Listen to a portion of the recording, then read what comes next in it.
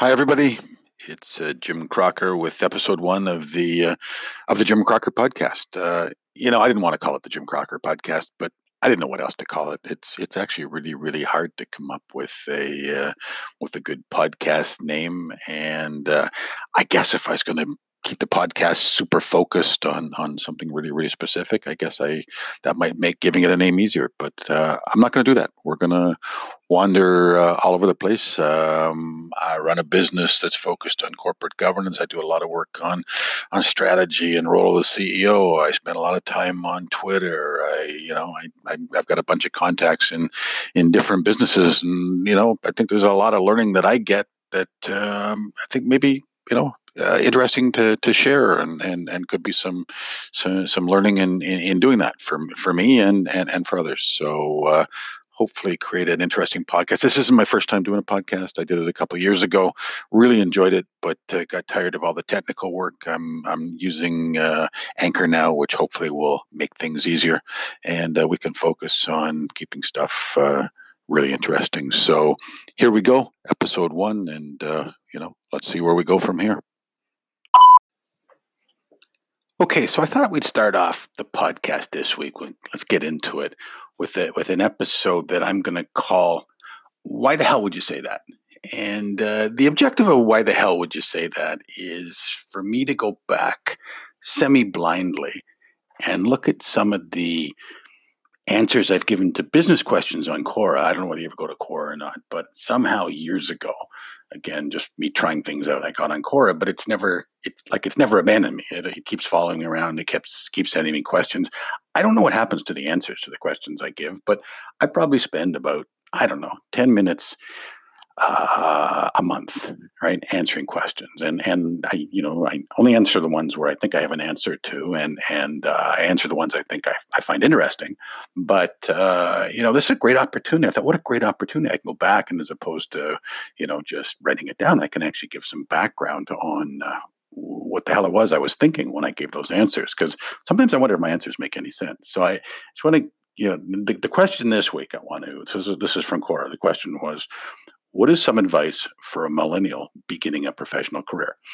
Now, I found this an interesting question because aren't we into like Generation Z now? It's like, aren't millennials in their 40s or something like that? So I thought this a bit interesting that this be a millennial starting their career. But I have some advice. Here was my answer.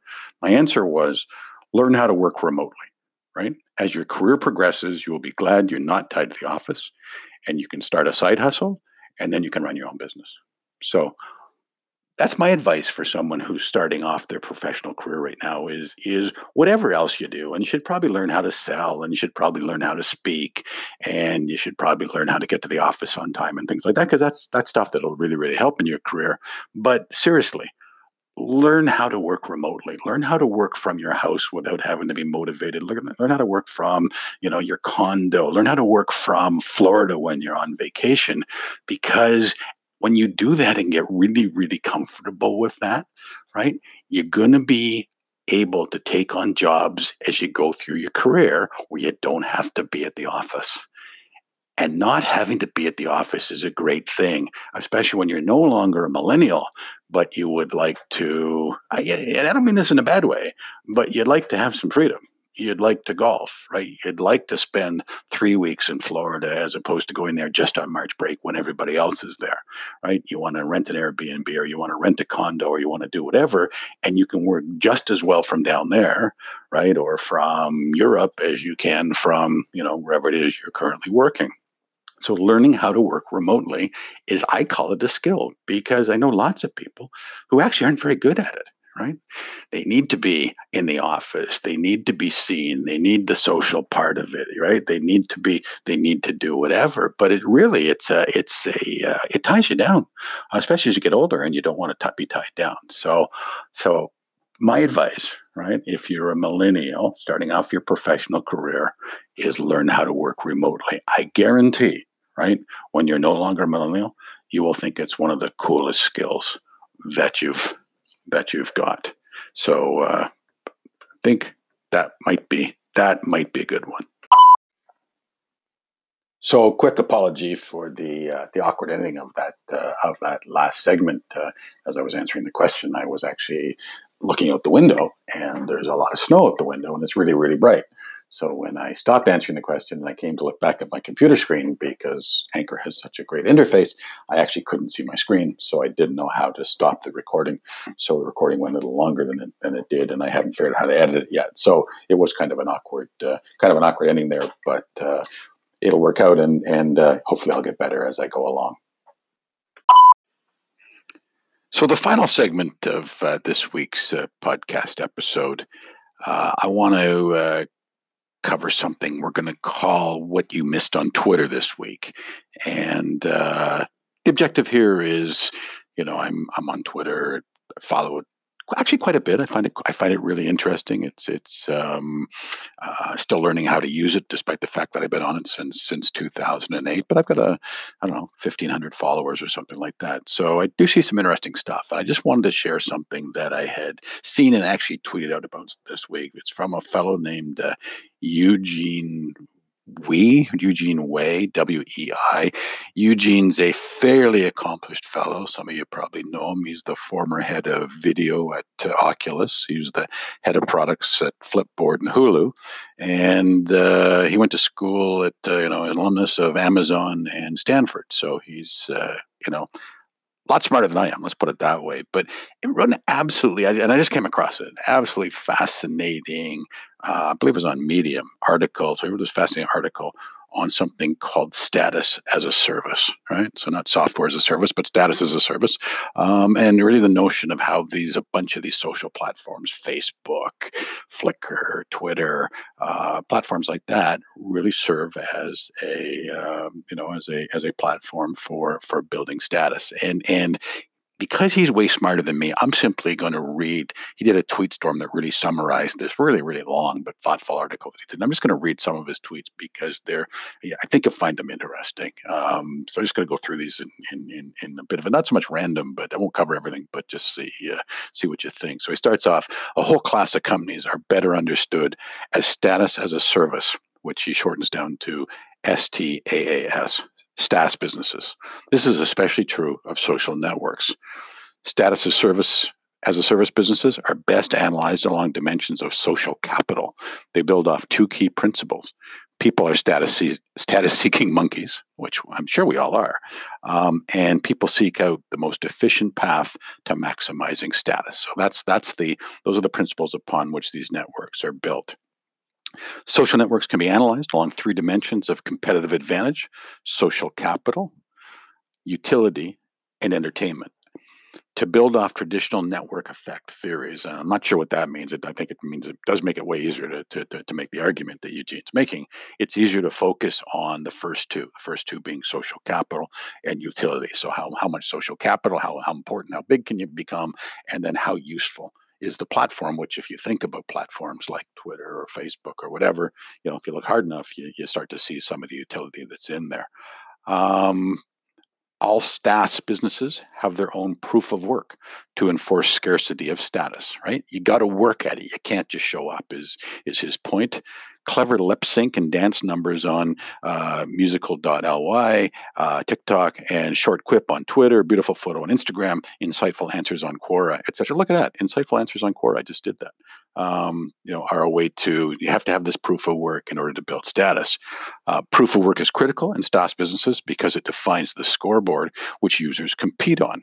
It separates users by their skill at the proof of work and creates a relative status ladder. It is interesting, right? So I'm reading this and thinking, I'm on Twitter. In fact, I do this weird thing where I drift into Quora, sort of once a month. And I'm thinking, geez, is that why I do it? I never thought of I was doing it because I'm a status-seeking monkey, but apparently that might actually be explain why I spend the time I do doing what I do. Although I really thought I was just learning something that's really interesting, but maybe I really am a status-seeking monkey. Early Twitter has a lot of dull life updates. Then Favstar and Favored came along and provided a global scoreboard for all to see. This launched Comedy Twitter. The entire tone of content on the service changed. Prisma has a magical photo filter app that applied fine art styles to any photo, but that was a poor proof of work because the skill was all in the filter, not in the photographer. So the Prisma social network was doomed as a status game. right? Really interesting. Listen to this. This is interesting. Facebook had one of the greatest founding proof of work filters of all time. You had to have a harvard.edu email address, right? At Brian Hobart theorizes that the cooler the early adopters, the faster and longer it can grow, for what he calls the glide path theory. So pretty interesting stuff. Let me see what else I can find.